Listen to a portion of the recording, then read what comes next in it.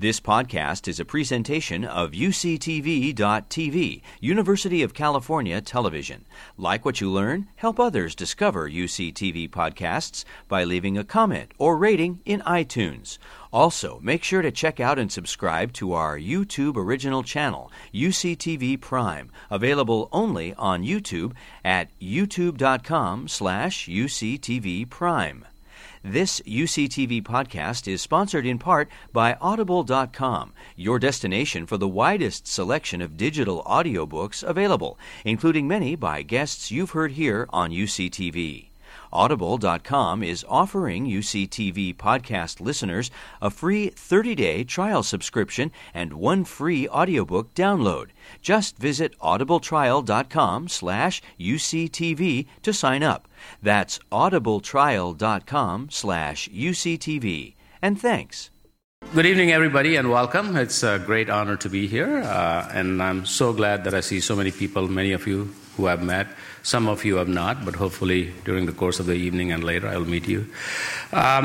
This is the second year in a row that the Atlantic has decided to do this event with UC San Diego, and I cannot thank you enough, mainly for your good taste, because I think if you looked around, you would not find a place better than UC San Diego that, literally a matter of 50 years, which is less than most of us out here, less than the average age here, has gone from just a thought in somebody's head to really a spectacular, one of the top 10 universities in the country.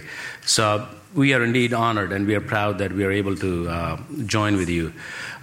This is a very unique event in the sense of it's like Davos-like, and I've been there a few times, or TED-like, where you bring like leading thinkers, thought leaders, scientists, sociologists, technologists, and think about the future of life. And there is no better place to think about that right here with the sun setting right behind you, right? And this evening, there is no better person to talk about the future of life than one of our very own, UC San Diego. So if you look at the 21st century, I think if there is one greatest accomplishment of 21st century, which was actually published in 2001, it was sequencing the human genome, which is the only one that I can think of in 21st century, an accomplishment that I would count. And that was done by none other than our very own Craig Venter.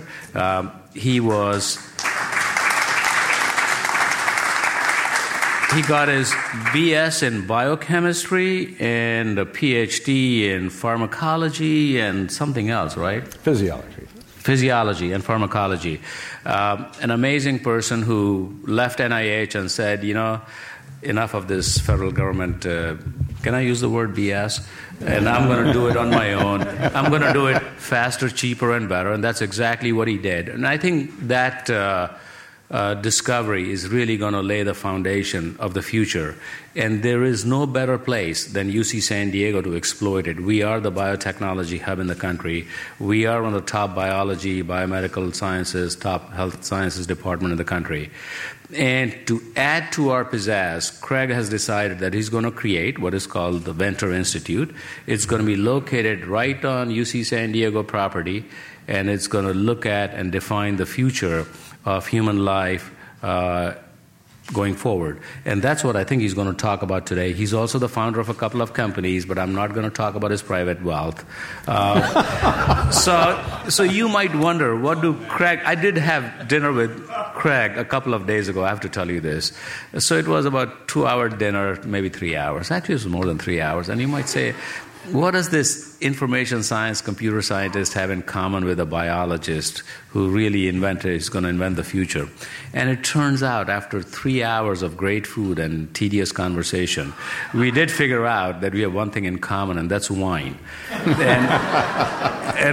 And we both love good wine, except that his taste is superior, more expensive, and more forward-looking, just like his science. So with that, Craig, welcome. Thank you, sir. Thank you. And thank you very much, Mr. Chancellor. Thank you also, Elizabeth. Thank you all for being here. And Dr. Venter, it's an honor to have you. I'd like to maybe start off right where the Chancellor did with... wine? Well, with wine. We'll get to wine at the end. I'm going to start at the future of life with a very broad question. The technologist Peter Thiel has kind of criticized our era as having a kind of crabbed or dark vision of the future, that we're either too obsessed with gizmos that he doesn't consider revolutionary, or when we do take a more capacious view and exercise our imagination, we wind up with something more like The Matrix than like the Jetsons or Star Trek, which I think you were a fan of back in the day. I wonder where you are on that spectrum, your own sense of what's possible or what's actually likely. Well, you can't be a successful researcher and not be an optimist, right? Because you do what my late mentor, Nate Kaplan here in La Jolla, taught me, is if you talk yourself out of doing the experiment, you'll never make any progress. So pessimists always talk themselves out of doing the experiment. And one of the things I'm most quoted for on Twitter is the statement of, I don't know whether optimists or pessimists are wrong, but optimists will at least get something done. And so I am optimistic, but it wouldn't be hard to be pessimistic when you look at what we've done with our current population. Last October, we passed 7 billion. We're going to add another billion people in the next 10 years, and 11 years after that, another billion people. And we can't provide clean water, housing, energy for the 7+ billion people. How are we going to add 3 billion more in a short part of people's lifetimes if we don't have technology and major changes? Overpopulation is already leading to new infectious disease, and we can come back to that, of new emerging infections versus fear of biological warfare. Just depleting the environment like we're doing. We're changing the chemistry of the entire planet. So what can we do about it? And we seem to be unwilling as a population to make radical changes. So it seems to me the only possibility is to come up with major new technological innovations, those that can eliminate taking carbon out of the ground in the form of oil and coal and burning it and putting it in the atmosphere, having new sources of food that are far more productive than this ancient system we have of farming, new sources of preventative medicine through the human genome. So I'm actually optimistic if we can actually adopt new technologies that we need to save ourselves. A famous producer once said that there's only two approaches for humanity. Either we have to find another planet to go ruin, or we have to be able to use my technology to change the human genetic code to morph humans into more humane species that don't destroy their own environment. But I think we can actually change things. In fact, the iPad shows how fast a new technology can permeate society in a short period of time if it actually enables something. People think maybe communication is fairly trivial, but we will be able to send biology through devices like this in the near future. So I'm pretty excited about the future. Well, let's talk about the pace of change in your own field of synthetic biology, which you should probably define. I'll leave you to that. Leave that to you. You've at times sounded excited about how fast things are moving, other times frustrated at how slowly they seem to be moving. You've said this century will be remembered for how little and not how much happened in this field at one point a couple of years ago. I wonder where you are now in that spectrum of optimistic versus pessimistic as pertains to your own field and what you're most excited about in your own lab. Well, when you look in at any area from the outside and it's not something you follow or know intimately, and there's a major discovery or change, such as creating the first synthetic life form, people's first response is things are changing way too fast. If you're working in the middle of it and seeing how slow these discoveries come out, and you look at the federal budget and how much money we actually invest in science, we should be outraged of how few real breakthroughs there are and how slow they come. It's because we fund a lot of Me Too research versus breakthrough ideas and new ideas. And so it's part of this slow grinding process that takes things far longer than they should. No organization that was really trying to make progress would ever settle for the kind of system and the way we fund science.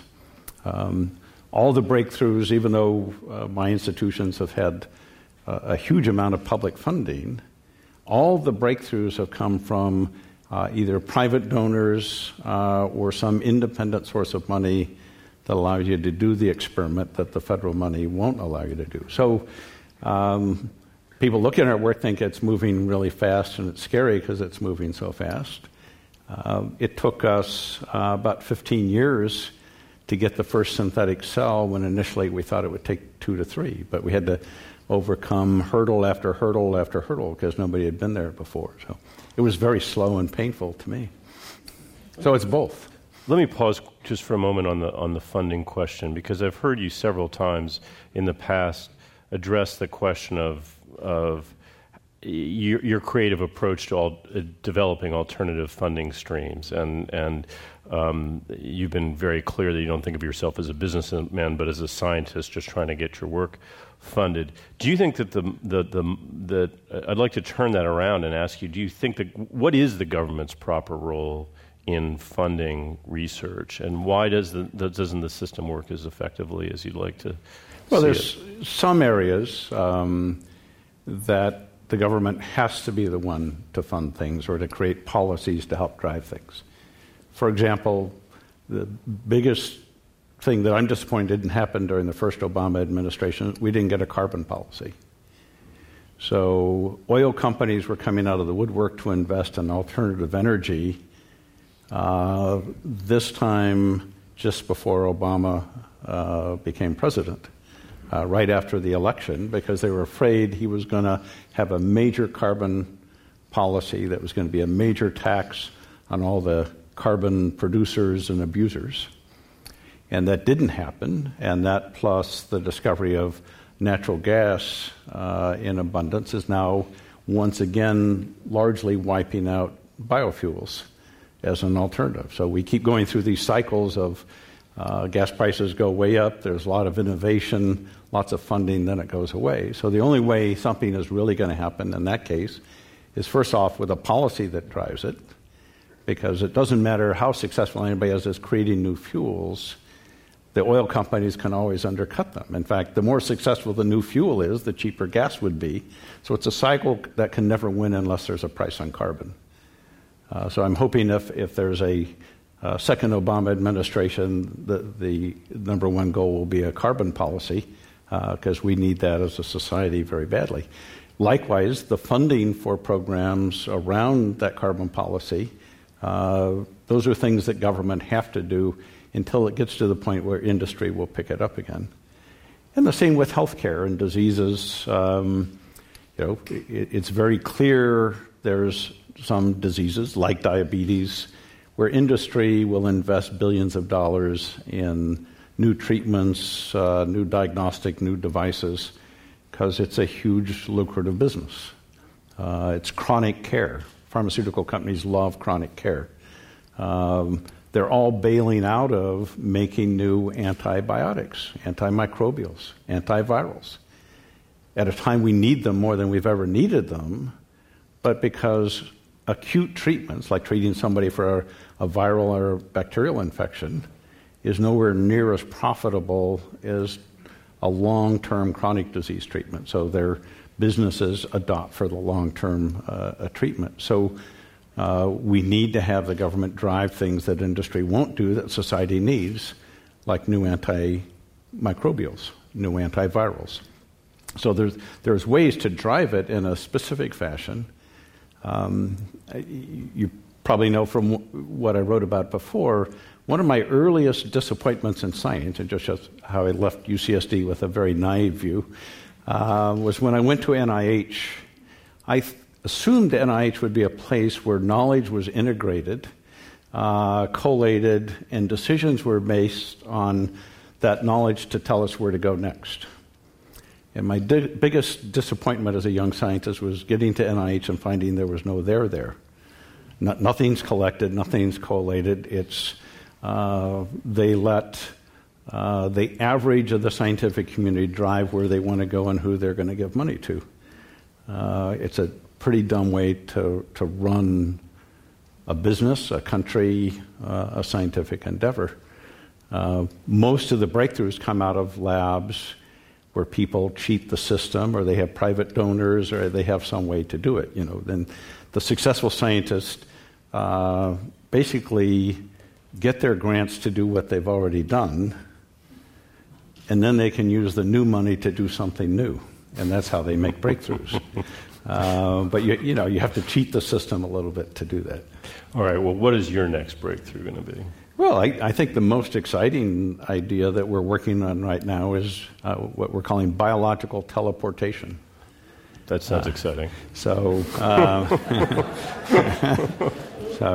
we found a way where we can move proteins, viruses, and now single living cells at the speed of light. And so it's not like Star Trek teleportation where you actually get beamed up, or quantum teleportation, which is real in terms of affecting events of linked molecules at long distance. But we can digitize biology, send the digitized information at the speed of light as electromagnetic waves, and deconvolute it back at the other end back into biology. Now, it wouldn't work to send you someplace, but we could send your genome and, create a younger you. Could you improve the genome on the way to? It depends on what happens during those few seconds that's being transferred. But the implications of this are immense. The future of manufacturing is distributed manufacturing. So the key things for the future of manufacturing are going to be the cost of basically the goods, the materials for manufacturing, and the cost of intellectual property. People will have 3D printers in their homes. One of my board members has 4 3D printers in his house, and now instead of going out to get new covers for his iPad, he prints his own. Which are trivial things, but pretty soon there'll be 3D printing of chemistry. But with our biological teleportation, you'll be able to download insulin from the internet. And we'll just have a little box that'll attach to your computer. Right now, it's a pretty big box. But like with most technologies, it'll shrink pretty fast. Or think of what happened, or the test we've already done is we're working with BARDA and the U.S. government. So the U.S. government does do some good things and driving areas that aren't being done in others. And with Novartis, with H1N1, it took about 9 months to get a new vaccine out. And a lot of people died while waiting for that new vaccine, and there was even a priority list of who got it first. So we've reduced the time to make a new vaccine from months down to hours. So right now, BARDA sends us a test sequence as electromagnetic wave through email of a new pandemic flu virus. And we make that new virus in 12 hours and get it to Novartis, who has a multi-billion-dollar facility, mostly funded by the U.S. government, to manufacture billions of doses of flu vaccine. And so we do now send that information by electromagnetic wave, but instead of having one giant facility in North Carolina to make flu vaccine, what if you just had a little box next to your computer, and as soon as there was a new pandemic, 12 hours after we made the new virus and knew that it worked, we could send it to you in less than a second anywhere in the world. So universities, companies, individual homes will in the future be able to download medicines and vaccines instantly from the internet. So movies like Contagion will never happen. How far off is that future, do you think? Well, I mean, we're doing it now, so it's a question of how fast can we shrink down the boxes, and, what's the FDA going to do with regulating you downloading drugs and vaccines to your own printer from the internet? It's going to disrupt the entire system, so it's going to be a little bit difficult to deal with. at least for some government agencies. But what we do with synthetic genomics, it's a merging of the digital and the biological world. And that's what we did. We first read the genome and digitized the information. And then we started with the ones and zeros in the computer, remade the genetic code with 4 bottles of chemicals, then booted it out to make a new living, self-replicating cell. Which you did 2 years ago. That's what we announced in 2 years ago. And creating synthetic life, yes, as you've called it for the first time. You know, I think the analogies and the metaphors you use in talking about this make it quite clear. You talk about it as software and essentially replacing the operating system of an existing bacterium with a new operating system and thereby creating a new form of life. I think we can all get that, being familiar with downloading and installing new software. So then it sounds incredibly easy, actually. Once you put it in those terms, it sounds very simple. And I wonder if you can articulate in the same kind of layperson's terminology what the big obstacles are to creating more elaborate forms of synthetic life. So we're doing an experiment now. We've designed the first cell in the computer that we've just finished synthesizing its genome. We're trying to make a minimal life form to understand a basic operating system of life. And so we're about ready to do the transplant to see if it works. If it works, you'll hear about it.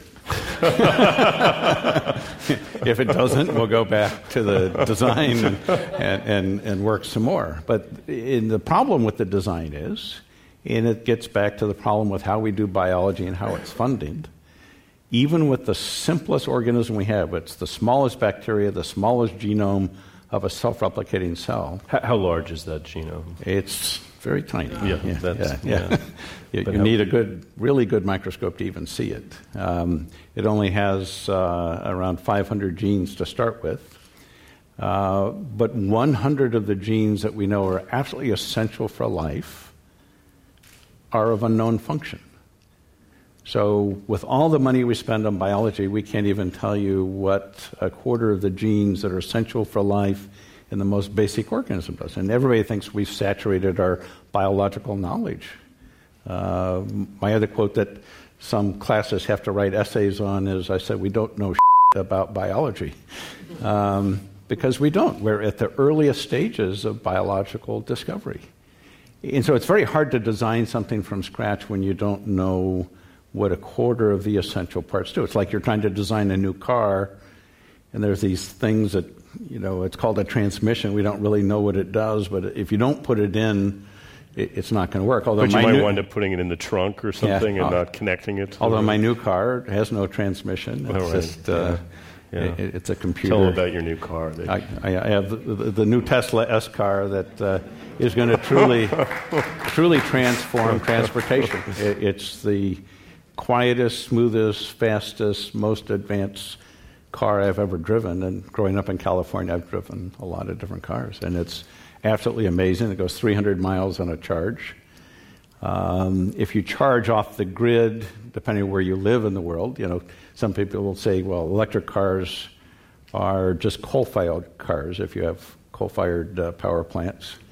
In San Diego, we have a combination of wind and natural gas, and I have solar panels on my roof, not of my car, of my house, so I'm charging it for free. But even if you have a coal-fired power plant you charge it from, the basic mileage computing is about 86 miles to the gallon. If you're charging off of solar power, it's free. So I think, and it's so, those of you who use touchpads, it's a complete touchpad car. There's no moving parts anywhere. And it's connected to the internet full time, and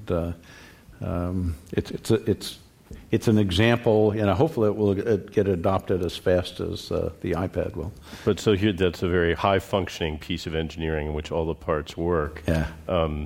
But the process you were describing before, as I understand it, you wind up kind of having to grope around and guess about what combination of genes might actually animate the cell in the end. We learn, biology is still in the empirical phase.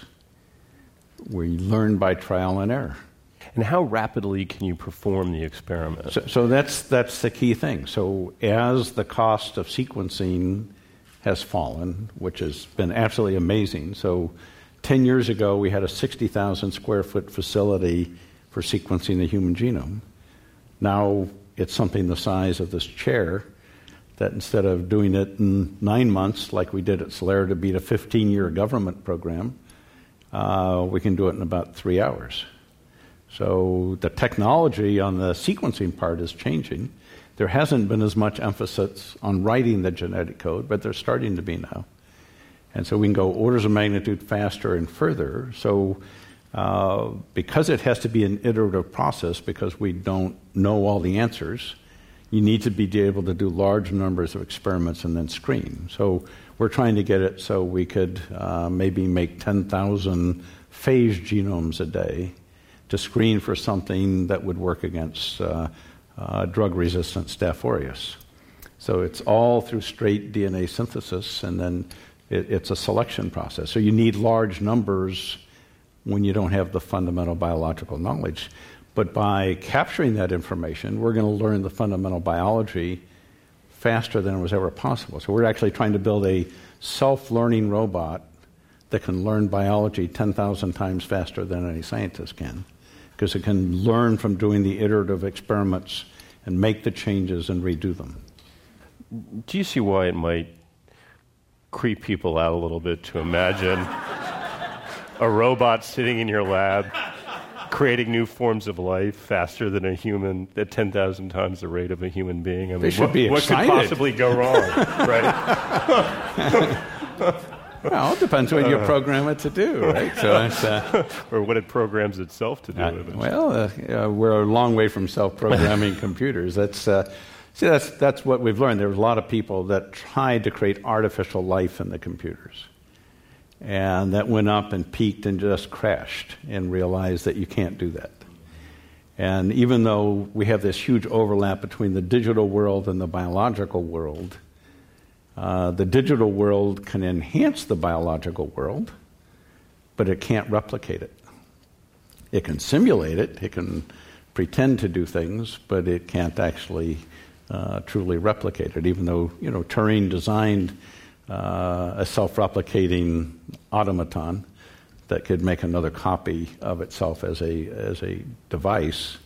But it's very different. Every time people have tried to do evolving software in a computer, it crashes.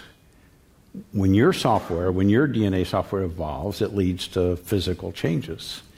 When you do it in the computer, it's just code changes, and it eventually just crashes the code. So there's a real fundamental difference between digital and biological, even though we can interface them to enhance both.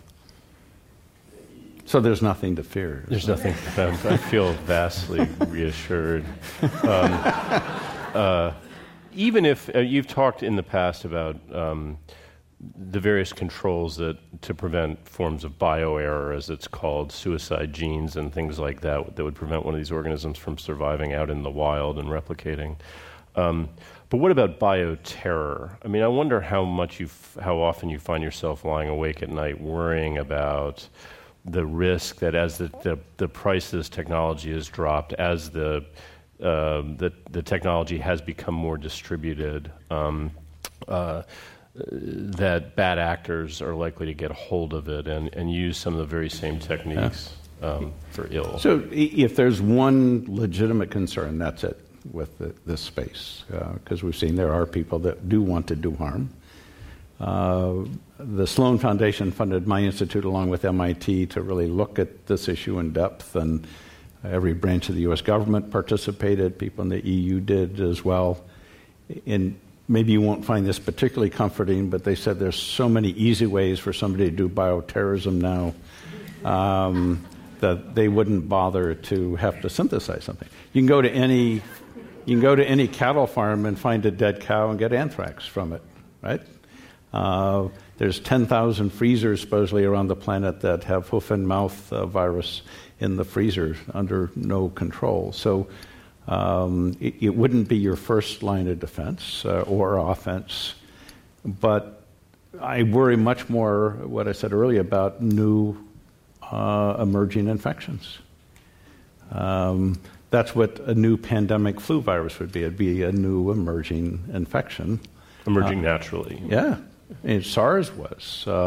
Smallpox was, coming out of different pox species. AIDS was.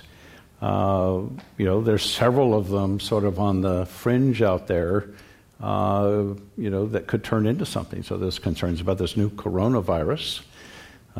There's concerns about new flu types, because it turns out the flu can move from animals to humans to birds and back in a cycle, and when it does this, acquires totally new variants that our immune system is not ready for.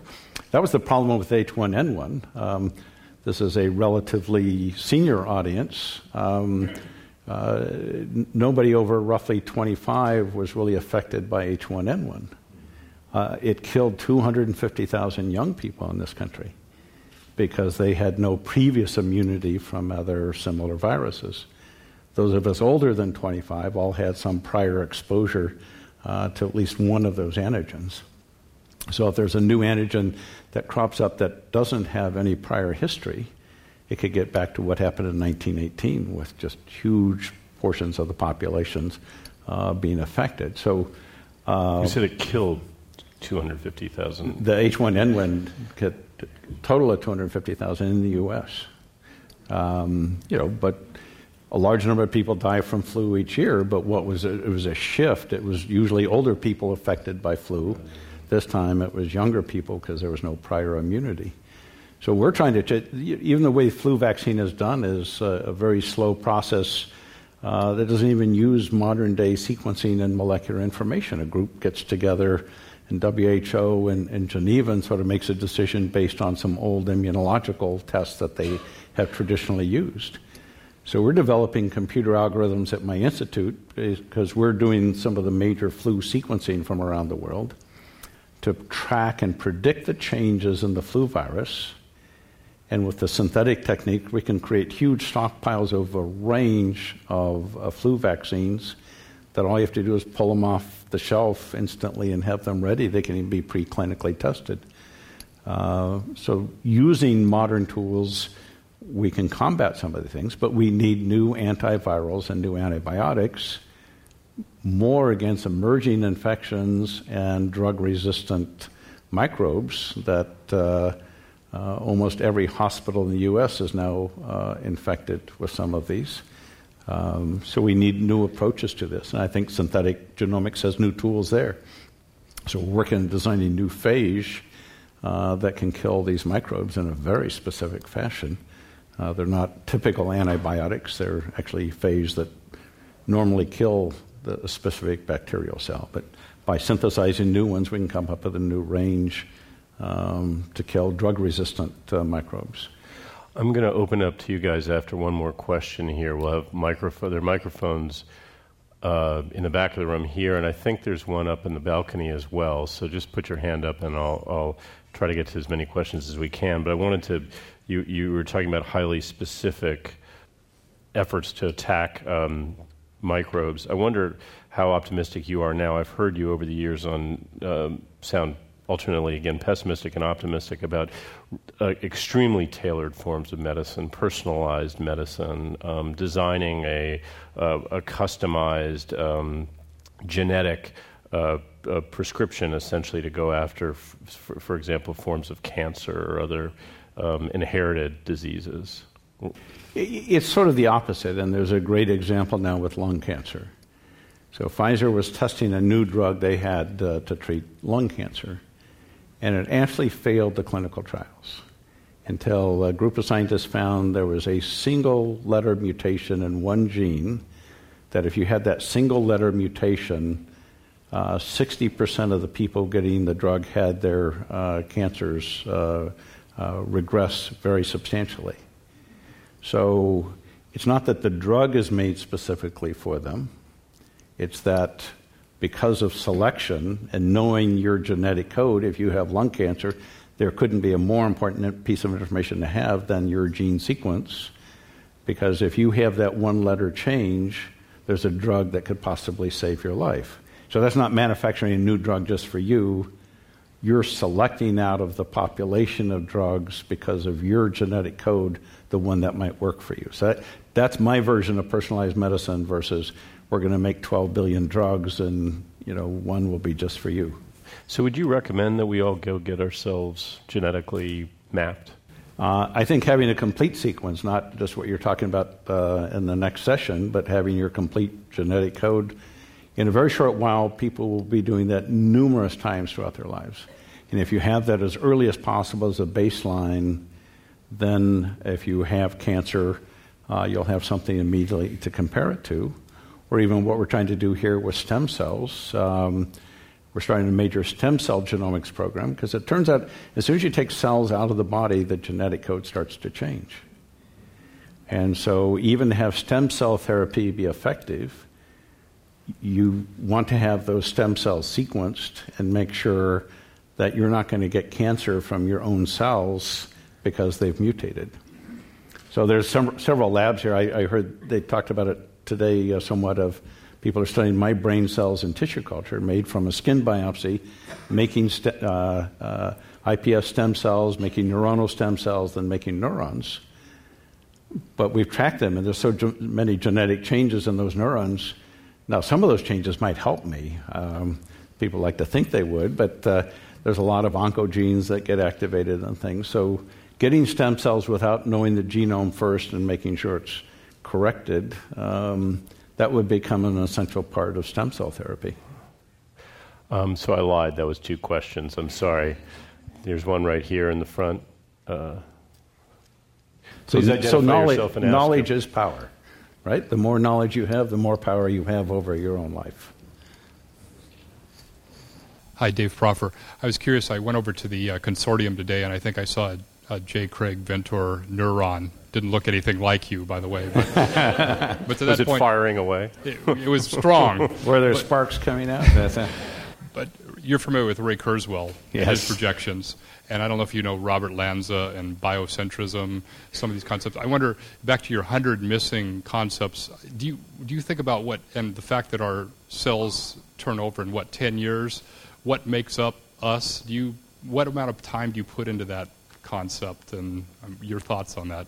Well, you shed about 20 billion skin cells every day. You replace your entire skin by new cell synthesis every 2 weeks. You do the same with your intestine. Your brain cells last a little bit longer for most people. But everybody thought they were permanent and didn't turn over at all. There was constant turnover even in the brain. I like being on programs with Ray Kurzweil because he makes me seem like a pessimistic conservative. We have a question up here. Yeah. Alexis Madrigal, sorry. I'm James' colleague, so he can't turn me down.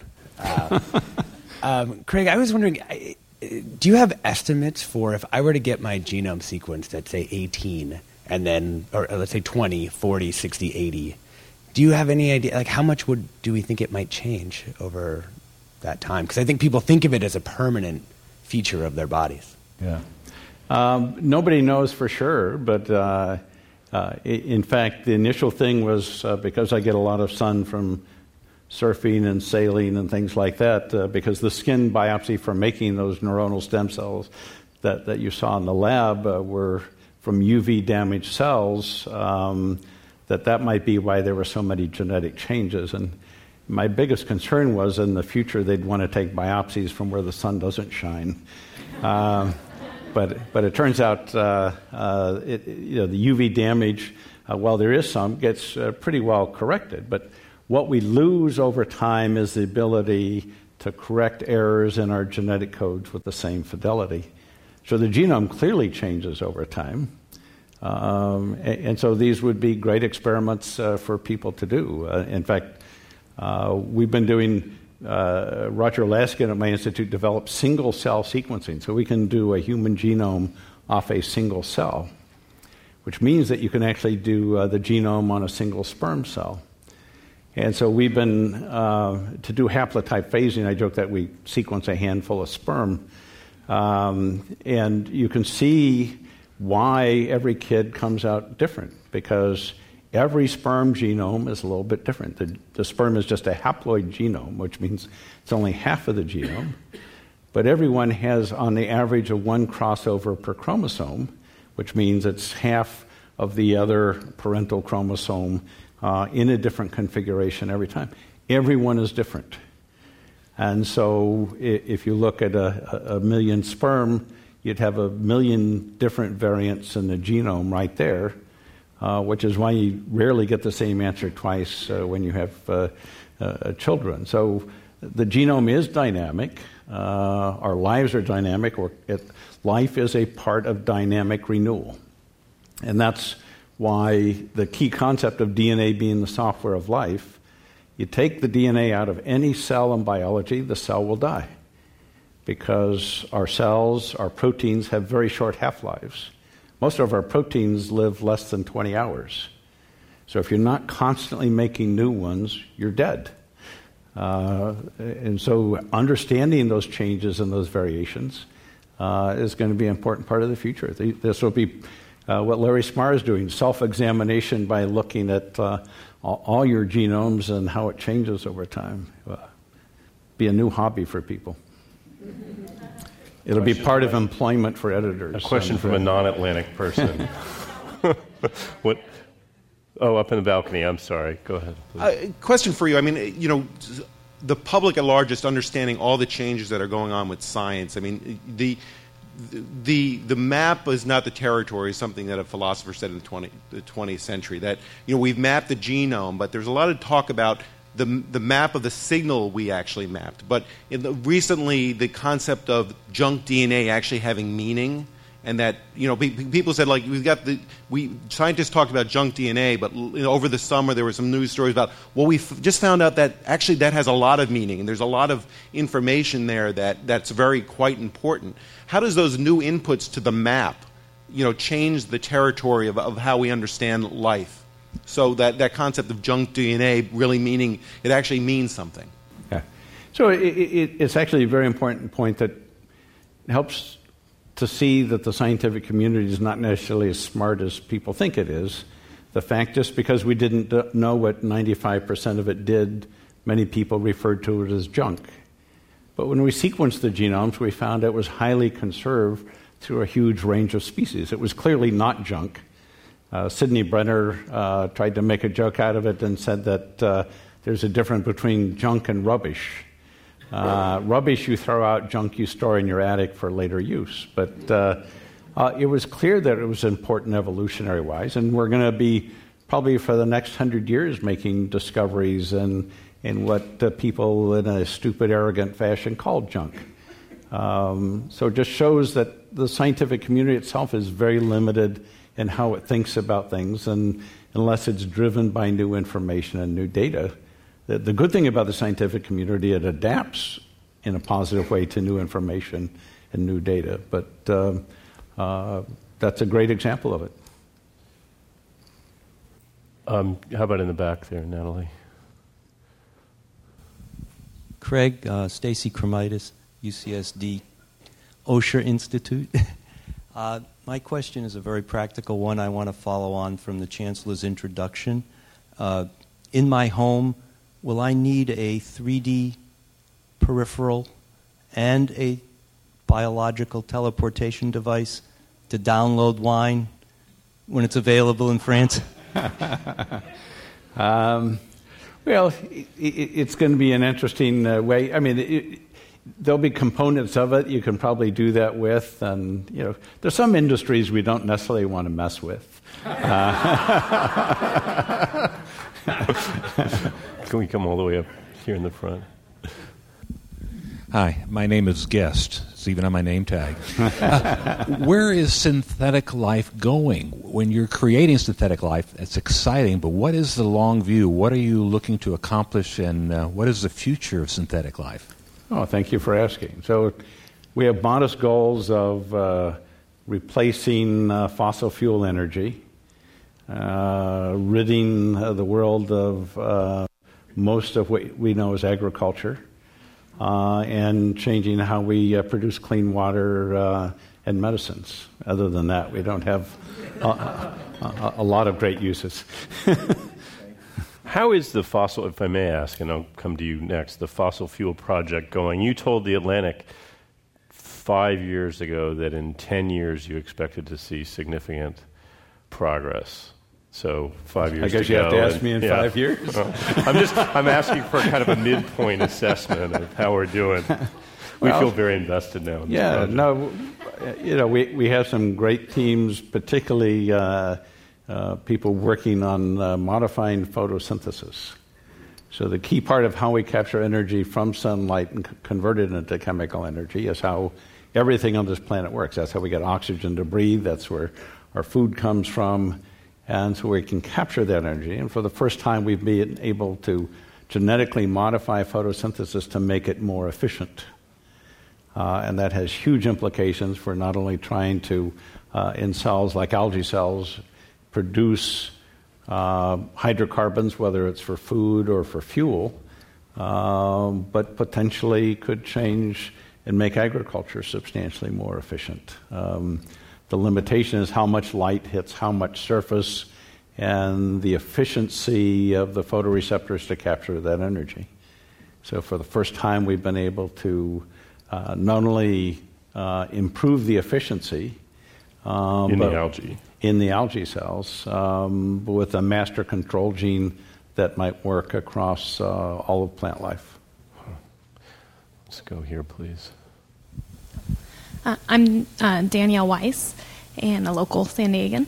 I have a question regarding your major concern about viruses and bacteria coming out of natural or otherwise to affect the human race. What about, you said, treatments making antibiotics from phages? Could you explain that and kind of the disconnect between what you see us needing and industry's inability to put the money where it's needed? Yeah. Well, so what I was discussing are new emerging infections, things that either jump a species, such as H1N1 did, where the virus moved from chickens to pigs to humans, or what's happening with MRSA, the completely drug-resistant Staph aureus, which is probably one of the biggest dangers facing health in this country. You're not unlikely to get it if you go to a hospital. So hospitals are good places to avoid, especially if you're sick. In fact, we measured what's in the air just off the end of Scripps Pier here, and a home in La Jolla, buildings in New York City, inside and out. And the home in La Jolla and the air in the hospital both had the same percentage of viruses and bacteria, but the ones in the hospital were all pathogenic organisms. The home was just general ones that blow off the ocean and off of land. And so the challenge is when companies are going out of the business of making antibiotics. A few years ago, Lilly shut down its entire antimicrobial program because they make so much more money off of diabetes. And Homeland Security has tried to fund some programs, but they've been very limited and not very successful, mostly focusing on vaccines. So we need to come up with new ways to make things very quickly in response to these infections as they come up, and will come up. I think we have time for two more. Oh, sorry, Suzanne, please. How are you? I'm a local PhD candidate at UCSD. And this is a friendly question, Dr. Venter. I'm optimistic about your projects and have long been inspired by your work. But I've also been long concerned about overinvestment that depends on on too much importance placed on the value of DNA as the command and controller of the cell and as the place where all genomic material is. There's work by Sidney Brenner, who you already mentioned, and the philosopher at MIT, Evelyn Fox Keller, emphasizing the contribution of the cytoplasm in DNA. So when you talk about something like the minimal DNA, what did you say? You said the minimal number of genes for life, it may be the case that the cells that have the minimum number of genes might have special cytoplasmic equipment and that help these small number of genes produce a life form. And it might not be the case that if you transfer move to a question, sir? I'm sorry. Oh, sure. Here's the question. So there's inheritance through cytoplasm. Prions, for example, in the cytoplasm in yeast can be beneficial. Not all inheritance is in DNA. If we invest and do research, because we have DNA tools which are excellent, that depends on us thinking that DNA commands and controls the cell, we might make a mistake. And I wonder, to what extent is your research open to the possibility that cytoplasm does a lot in this? There's a lot going on in the cytoplasm, a lot going on in protein pathways, and that DNA alone would be it would be a mistake to focus on DNA alone. Okay. I hope you're in a PhD program in a philosophy department or something. So it's I could tell it was not a basic science department. So, in fact, what our experiment showed with the synthetic genome is that everything, including everything that's in the cytoplasm, everything that people consider epigenetics, is genetics. It all starts with the DNA. When you replace that software, it replaces everything in the cell. The new cytoplasm, everything comes from that genetic code. So it doesn't matter that it's in the cytoplasm. Epigenetics is still genetics. It all starts with a genetic code, or the synthetic cell never would have worked. So we can refer you to some literature to help with the basic science. I'd like to take one more over here, please, Emmy, if you could. Thank you, Dr. Venter. What are your thoughts on the fact that a lot of parents are now avoiding vaccinating their children? We hear about the impacts of that, but just wanted to see what you particularly thought on that. It's one of the most frightening trends we have, and it puts us all at danger. Because if you don't vaccinate your kids and they get a new form of mumps or measles, they threaten the rest of the population with that, even if they've been vaccinated, because you could be perpetrating a new strain. And it's one of these phenomena that doesn't seem to have any social economic barriers. I was on a plane with a very well-known billionaire funding a major science institution, and his daughter was asking whether she should vaccinate her kids. She didn't want to do it because she was afraid they would get autism. I mean, this is supposed to be a society that's based on evidence-based decision-making, and it's driven more by rumors, innuendo. People want to believe something because they don't believe that having kids at age 40, 50, or 60 is contributing to causing genetic diseases they wouldn't have if they had their kids at age 20. And so we find other things to cover up for those explanations. So if you have a chance to get vaccinated, do it, and urge all people in your realm to do the same thing, or we're all at danger. All right.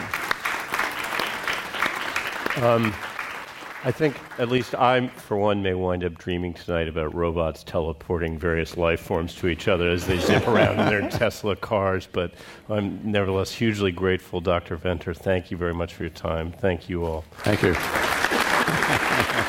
Thank you. It was good fun. You've been listening to a podcast by University of California Television. For more information about this program or UCTV, visit us online at uctv.tv.